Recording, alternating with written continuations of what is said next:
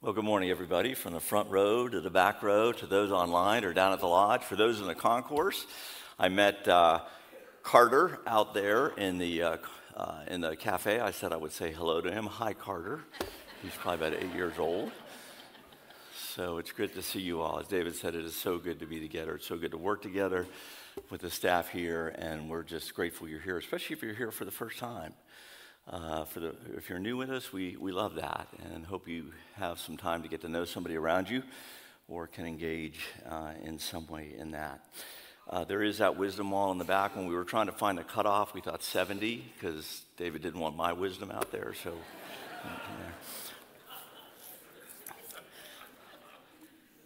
I'm being struck. Let's say a word of prayer. I need to settle my heart here. Let's say another word of prayer here. Okay, so Lord Jesus, you are in the room with us. You are with those in the concourse. You're with those in the cafe. You're with those online. Lord, sometimes I think it's just a matter of our belief. Do we believe that you're with us? So Lord, guide us, we pray. And we pray that you would allow us through the power of your Spirit to know of your presence. In Jesus' name, amen. Well, have you ever done a stupid thing? Like, can't believe I did that. A friend of mine backed up his truck too fast and forgot that there was a trailer attached to the truck, so it swung around and put a huge gash in his back door and rear panel. He was in a hurry. Another friend of mine left his house in a hurry to lead a winter retreat with high school students and forgot his duffel bag. The whole weekend, the same stuff, underneath stuff and everything. He had a red and white rugby shirt on. This is back in the 80s when the red and white rugby shirts were pretty cool. And he looked like, also from the 80s, Where's Waldo the whole weekend. Another friend of mine was trying to do too much at once when he had his first little baby boy. You know, when you just kind of rush around and you're trying to keep your life as normal as it was. So he made himself a delicious sandwich, and he decided he needed to walk upstairs to get something. So he was giving a break to his wife. So he had the baby in one hand, but a plate with his delicious sandwich and a Coke in the other hand, and he lost his balance on the stairs. So he had to make a decision at that point. The baby or the grilled cheese and the Coke. So it was a mess, but he saved the baby. And recently, this friend of mine stood in a stream after the big rainstorm we had, and the water was rushing. He kind of pulled a hamstring a little bit, and he almost got swept away in the stream. It's a friend of mine. And I think I would avoid that friend unless he's preaching to you this morning. Pastor Ray Ortlund said, Proverbs is good news for bad people. It's about grace for sinners. It's about hope for failures. It's about wisdom for idiots. It's wisdom for a friend of mine. Greek was not one of my favorite classes in seminary, but as I took it, I learned some words that really stuck with me. We get some of our words from the Greek. And one of the ones that I will never forget is hirios. I thought that was interesting. It meant something different than I thought. It's where we get our word idiot from. But actually, here's what it really means. It means somebody who goes their own way. Individuality as opposed to one living for the common good.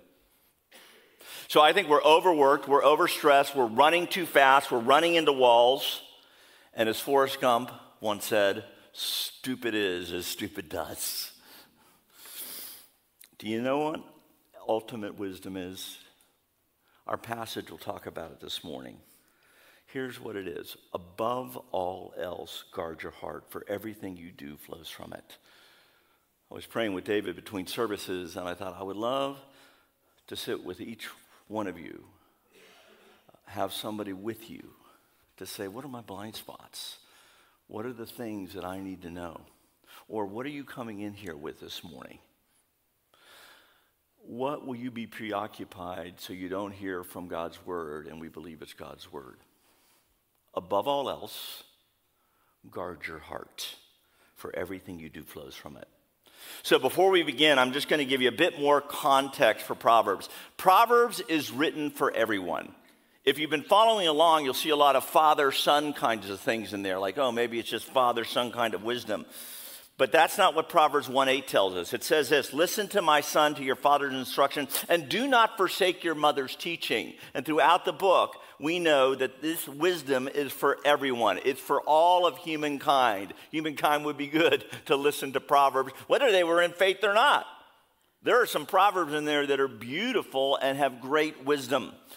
It's written in poetic form. Why? To get our attention. Some of the language in there is very vivid, and you're like, whoa, hey, I can't believe he said that.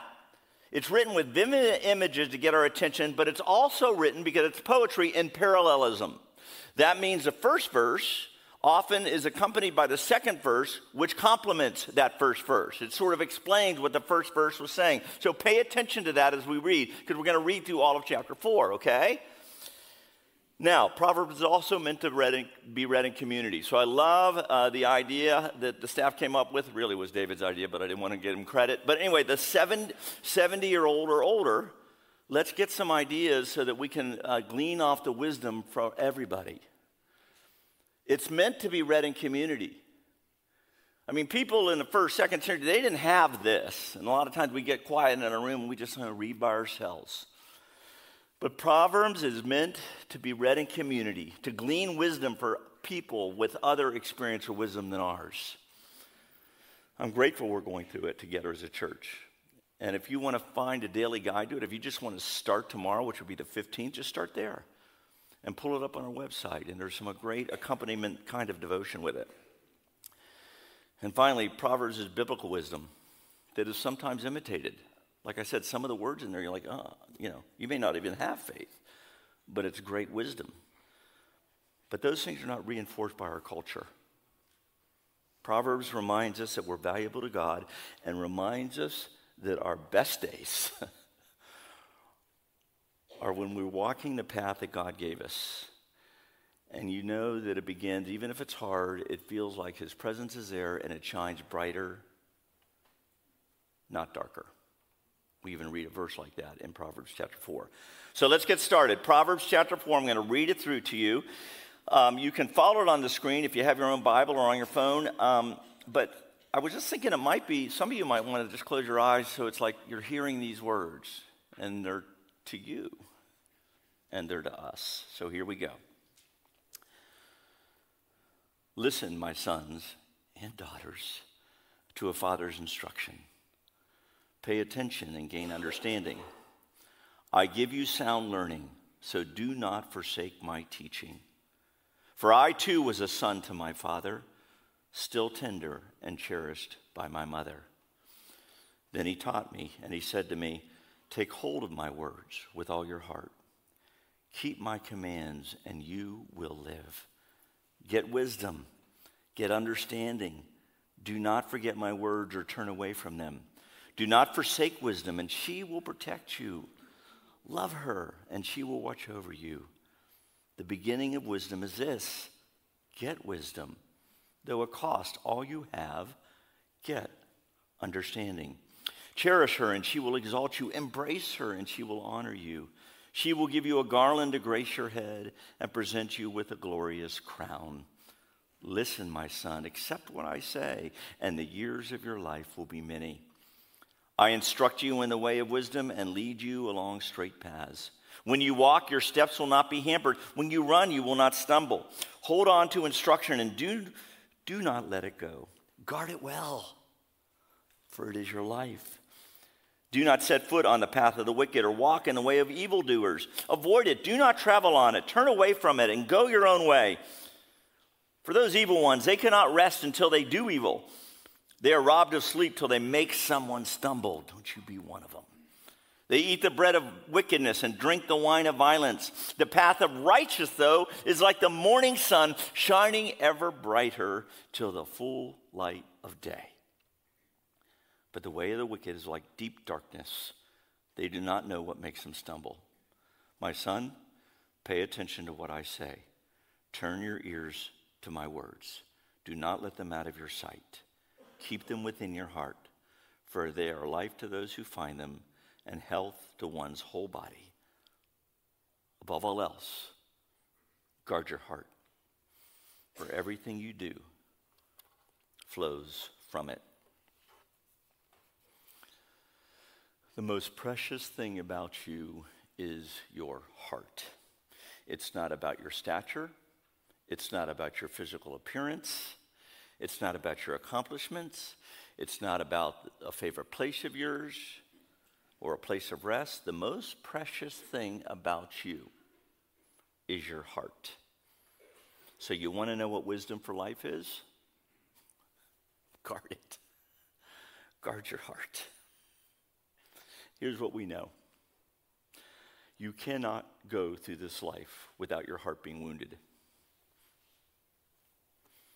without a hurtful word being said to you, without a broken body through your own illness, or without a broken dream. You can't go through this life without hearing bad news. These things affect our heart. Our family recently received word that the coastal place in Maine that we love was just devastated by the recent northeaster.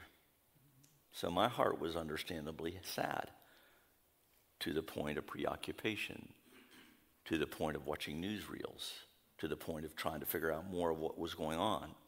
So it stopped me in my track. I wondered if we could go there this summer, and it preoccupied my thoughts. Now, I was understandably sad. I understand that. You can't go through this life without your heart being wounded. But there is healing. There is something beyond that. There will be scars in this life, but there's also hope if we set our hearts on the right things.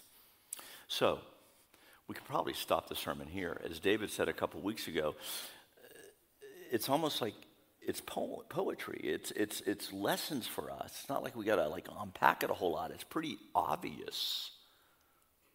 Above all else, guard your heart, for everything you do flows from it. The heart is the central control of your life. It what controls you. Hear, O Israel, the Lord your God is one. You shall love the Lord with all your heart, with all your soul, with all your mind, with all your strength. It's central to everything. But what we let into our heart and the path we choose to take can influence everything that we do. If we gaze long enough into the mirror or try to define our own self-worth or identity outside of who God calls us to be, if we compare ourselves long enough to someone else or simply go with the flow of what feels good because I need it, it will capture your heart. It's not innocent. It'll capture it. Ray Ortlund puts it this way: life does not flow from the outside in, it flows from the inside out. So we put it in us, and then it's going to flow right back out. We need our hearts continuously filled with the ever-fresh life of Jesus Christ. So, above all else, guard your heart, for it determines the course of your life. You may not even be in a place of great faith this morning. Guard your heart. It's good advice, because out of it, it's going to determine the course of your life. Thomas Chalmers was a minister who lived in Scotland 200 years ago, and he said this: even when we see the stupidity of our sins and how empty they are and how they only make us sad, that realization still does not change us. We start changing only when we see Christ, when we see that Christ will make us alive in ways our most darling sins cannot. Sometimes I think we can learn more from the old dead guys than the new, young, enlightened guys who put individual happiness above all things. Another old dead guy said this: you have made us for yourself, O Lord, and our hearts are restless until they rest in you. That was Augustine, who died in the 4th century. They're both telling us the same thing as we hear this morning. Above all else, guard your heart, for out of it is a wellspring of life. Jesus says, come to me, all you who are thirsty, and I will give you something to drink. Come to me, all you who are weary and heavy laden. Come to me, and rivers of living water will flow out of you. Above all else, your heart is valued. It's the most important part of you. It's what's most valuable. It's what God gave you, and it's how God created you to be connected to the divine. This is the heart that God gave you. So it's interesting that Jesus said, behold, I stand at the door and knock. Most commentators would say in the context, it means he's standing at the door of your heart and he's knocking. He said, behold, I stand there and knock. If anyone hears my voice and opens the door, I will come in and eat with them, and they with me. Jesus also said, life doesn't consist in the abundance of your possessions. Don't get your heart convoluted with all of that. But instead, life is found with Christ at the center, doing everything every day with you. So that means something very practical to me. Recently in my spiritual walk, when I pray, when I'm out to a meal, I often will just pray, knowing God's already there. I don't have to invoke his presence. Now, Lord, you're over here, but would you bless this food? I just pray sometimes with my eyes open, Lord, I thank you for my brother here. I thank you for the food that we're about to eat. We are in this together. Christ at the center of your heart. When we are in Christ, when Christ is at the center of your heart, you're united with him. He's not out here. He's in there. That's even when it's difficult. That's even when you walk into a place of darkness. That's why the Bible says don't unite yourself with that, because you're uniting Christ with it. But he doesn't leave you. He's merciful every morning. As David Dwight once said, I'm not going into surgery. We're going into surgery. I'm not going into this hard conversation alone. We're going into this hard conversation alone. Jesus is not outside of us, waiting for you to say, come on in again. He's with us in everything. And there is power in that if you believe that. To follow Christ at the center of your heart, you don't need to measure up to the best Christians you know. You just walk the path that God has laid out for you, not someone else's path. And when you're united with Christ, he is greater than any mistake that you might make. Remember, we talked about that. Don't bring him into the darkness, but he's greater than that if you do make that mistake, if you do go down the dark path. 1 John 3:20 gives us reassurance of this. If our hearts condemn us, we know that God is greater than our hearts. He made them, and he knows everything. So when John says that God is greater than our hearts, he's telling us that God is greater than our desires, our emotions, our will. Our shame may be strong, but he's stronger still. Our sin may be great, but he is greater still. When he's at the center of our hearts, when Christ is at the center, he'll put us on the right path again. And here's what we know. Here's the reality when we leave. Transformation is not easy. I struggle all the time thinking, why am I not the person I need to be yet? I was reading this past week that the person who wrote and penned Amazing Grace, he was a slave trader. And there was a huge storm on the sea. And Lord, if you save my life, I'll give my life to you. And he gave his life to the Lord. And he remained in slave trading for 40 years. Until he decided, I got to get out of this. Transformation is hard. It's not overnight. Sometimes it takes a lifetime. Paul Tripp says to be human is to need help. That's kind of refreshing to me. I need help.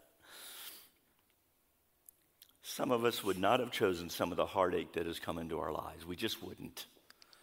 But here's what I know. The old guys have said it, and I can say it too this morning. Jesus will never leave you. He's never failed us, and he's not going to fail us now. It's proven over the centuries. He that began a good work in you will see it to completion until the day of Christ. You know who wrote that? The Apostle Paul. And you know where he wrote it from? From the beach. hanging out, getting a suntan. He that began a good work in you will see it completion until the day of Christ Jesus. He wrote it from prison.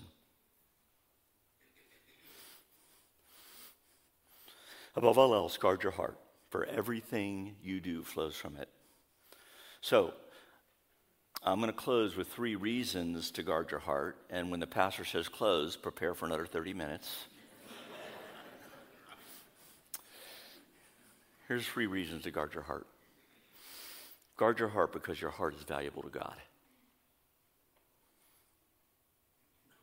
Okay? It's the most precious thing about you. You might put a lid on your trash can, but you don't guard your trash. Your heart is the most precious thing about you. Guard your heart. Guard your heart because it's the source of all your words and actions. If you feel like it's just not been very good lately, I've been saying things I shouldn't say, what else is going on in your heart? I was taking the recycle and trash out of the house at the height of the storm last week. Right now, my adult son and his wife live with us with the dog, and he lives there too, and so there's like 4 of us.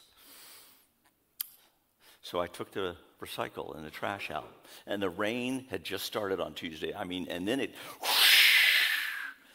came in like a sheet, and I'm like, oh no, bad timing. I came in soaking wet. So I made some sarcastic remark about getting washed away in the storm. Here lies Pete. He was the only one around here that took out the trash. I really said that. And then my wife handed me another bag. You forgot this one.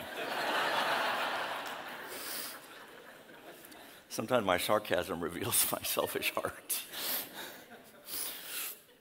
Folks, life doesn't flow from the outside in. What are we putting in our hearts? It's going to flow from the inside out. And then guard your heart because it's always under attack.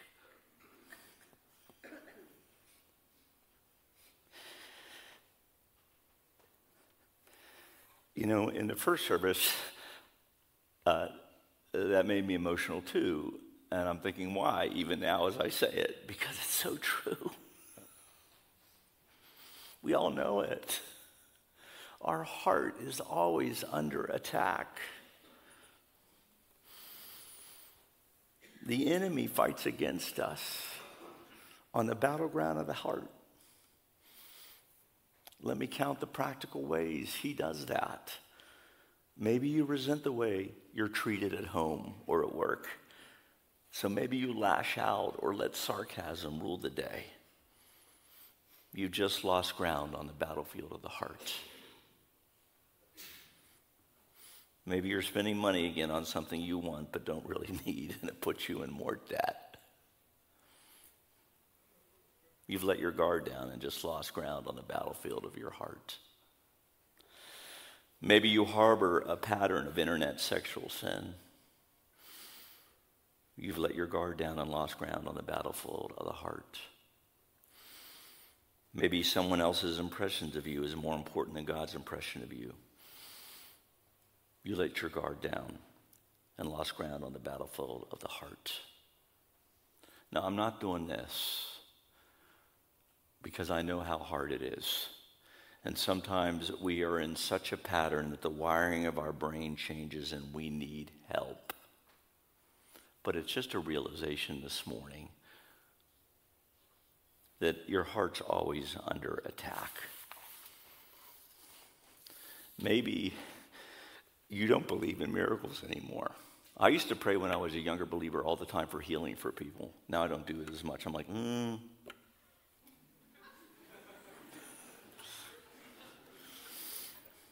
Maybe you become complacent when it comes to your faith. Jesus says to pray for healing for your brothers and sisters. What he wills will be what he wills. It's not up to us. Keep praying. Don't let your guard down and lose ground on the battlefield of the heart.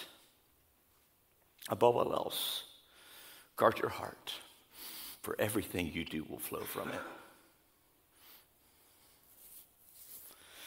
There's hope. There's always hope because there's Christ. He's not finished with us yet. Jesus is too wise to make a mistake with us. He is too kind to injure us. He has mercy for you. He's too tender to crush us. Wisdom reminds us of who we are. Wisdom in knowing how wide and long and high and deep is the love of Christ for you. You can stand upon that rock. Wisdom reminds us that real life is found with Christ at the center. And if you feel he's been away from you or you don't have that relationship, I invite you to enter into that relationship with Jesus Christ, that he would be at the center of your heart. Jesus says, I am the light of the world. Whoever follows me will never walk in darkness, but have the light of life. That means if worry or anxiety is in your heart, you're going to have a lack of light. Don't let anxiety rule. Jesus said, because of the increase of wickedness, the love of most will grow cold. It's a startling verse when you read it. A cold heart, a calloused heart, is a lack of heat in your heart. Don't let wickedness in. Don't let callousness rule the day. Above all else, guard your heart. All of us have been hurt or injured in life, and it's easy to look for a temporary fix of the heart. But God did not make us for a temporary fix, but to connect to the divine. So last week I was hosting in a lodge. Some of you may be watching down there this morning. And in the second service, I often will come to the back and watch from back there. And I was sitting back there, and there was a family, a mom and a dad with two little girls. They were 4-year-old twins. And I came back there, sat down, kind of looked at them, kind of distracting them. That's what I do. And then one little 4-year-old girl from her daddy's lap went like this.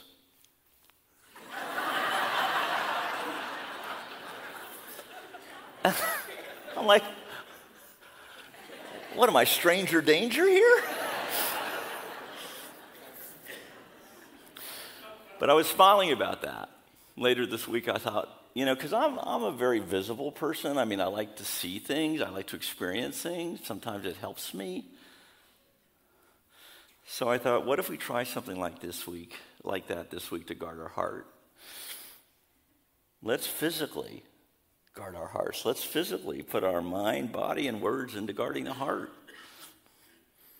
Here are the 3 things I would suggest. First, identify the enemy.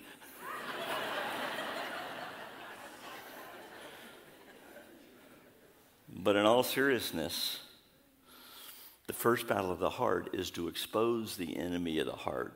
I know I'm going down this path, but the Bible also says no temptation has seized you except what is common to everybody. And God is just. He will not let you be tempted beyond what you can bear. So look for the way out. I see you. And then physically, I was telling David between services, I was at a stoplight after a wedding last night, and my mind was getting preoccupied, and I know I had to preach this morning. You know what I did? I was at a stoplight, don't worry. Physically guard your heart. Put your hands over your chest and guard your heart. And then open your hands to God. One of the best ways to guard your heart, Tim Keller says, is worship. I see you.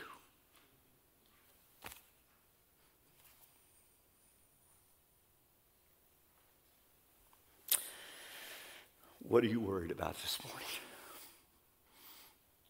Redirect your worry. Refocus your heart. It's time to get out of the creeks that we're wading around in and into the wellspring of great life. Above all else, guard your heart, for it will determine the course of your life. Let's pray.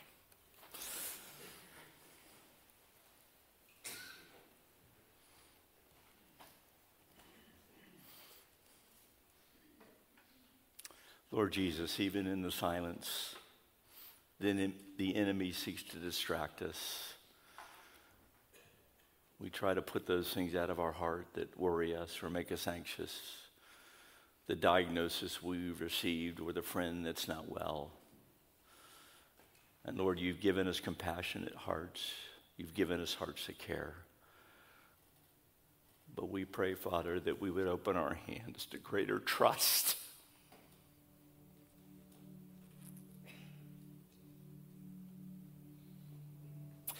That even if it's the thing that we would not choose, that we would believe that you are sovereign.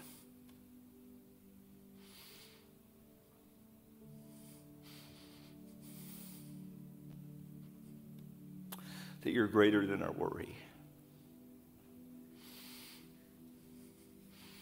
And that eternity is our home. So help us to walk through this path of life with greater wisdom. We need help, Lord. We need you. In Jesus' name, amen.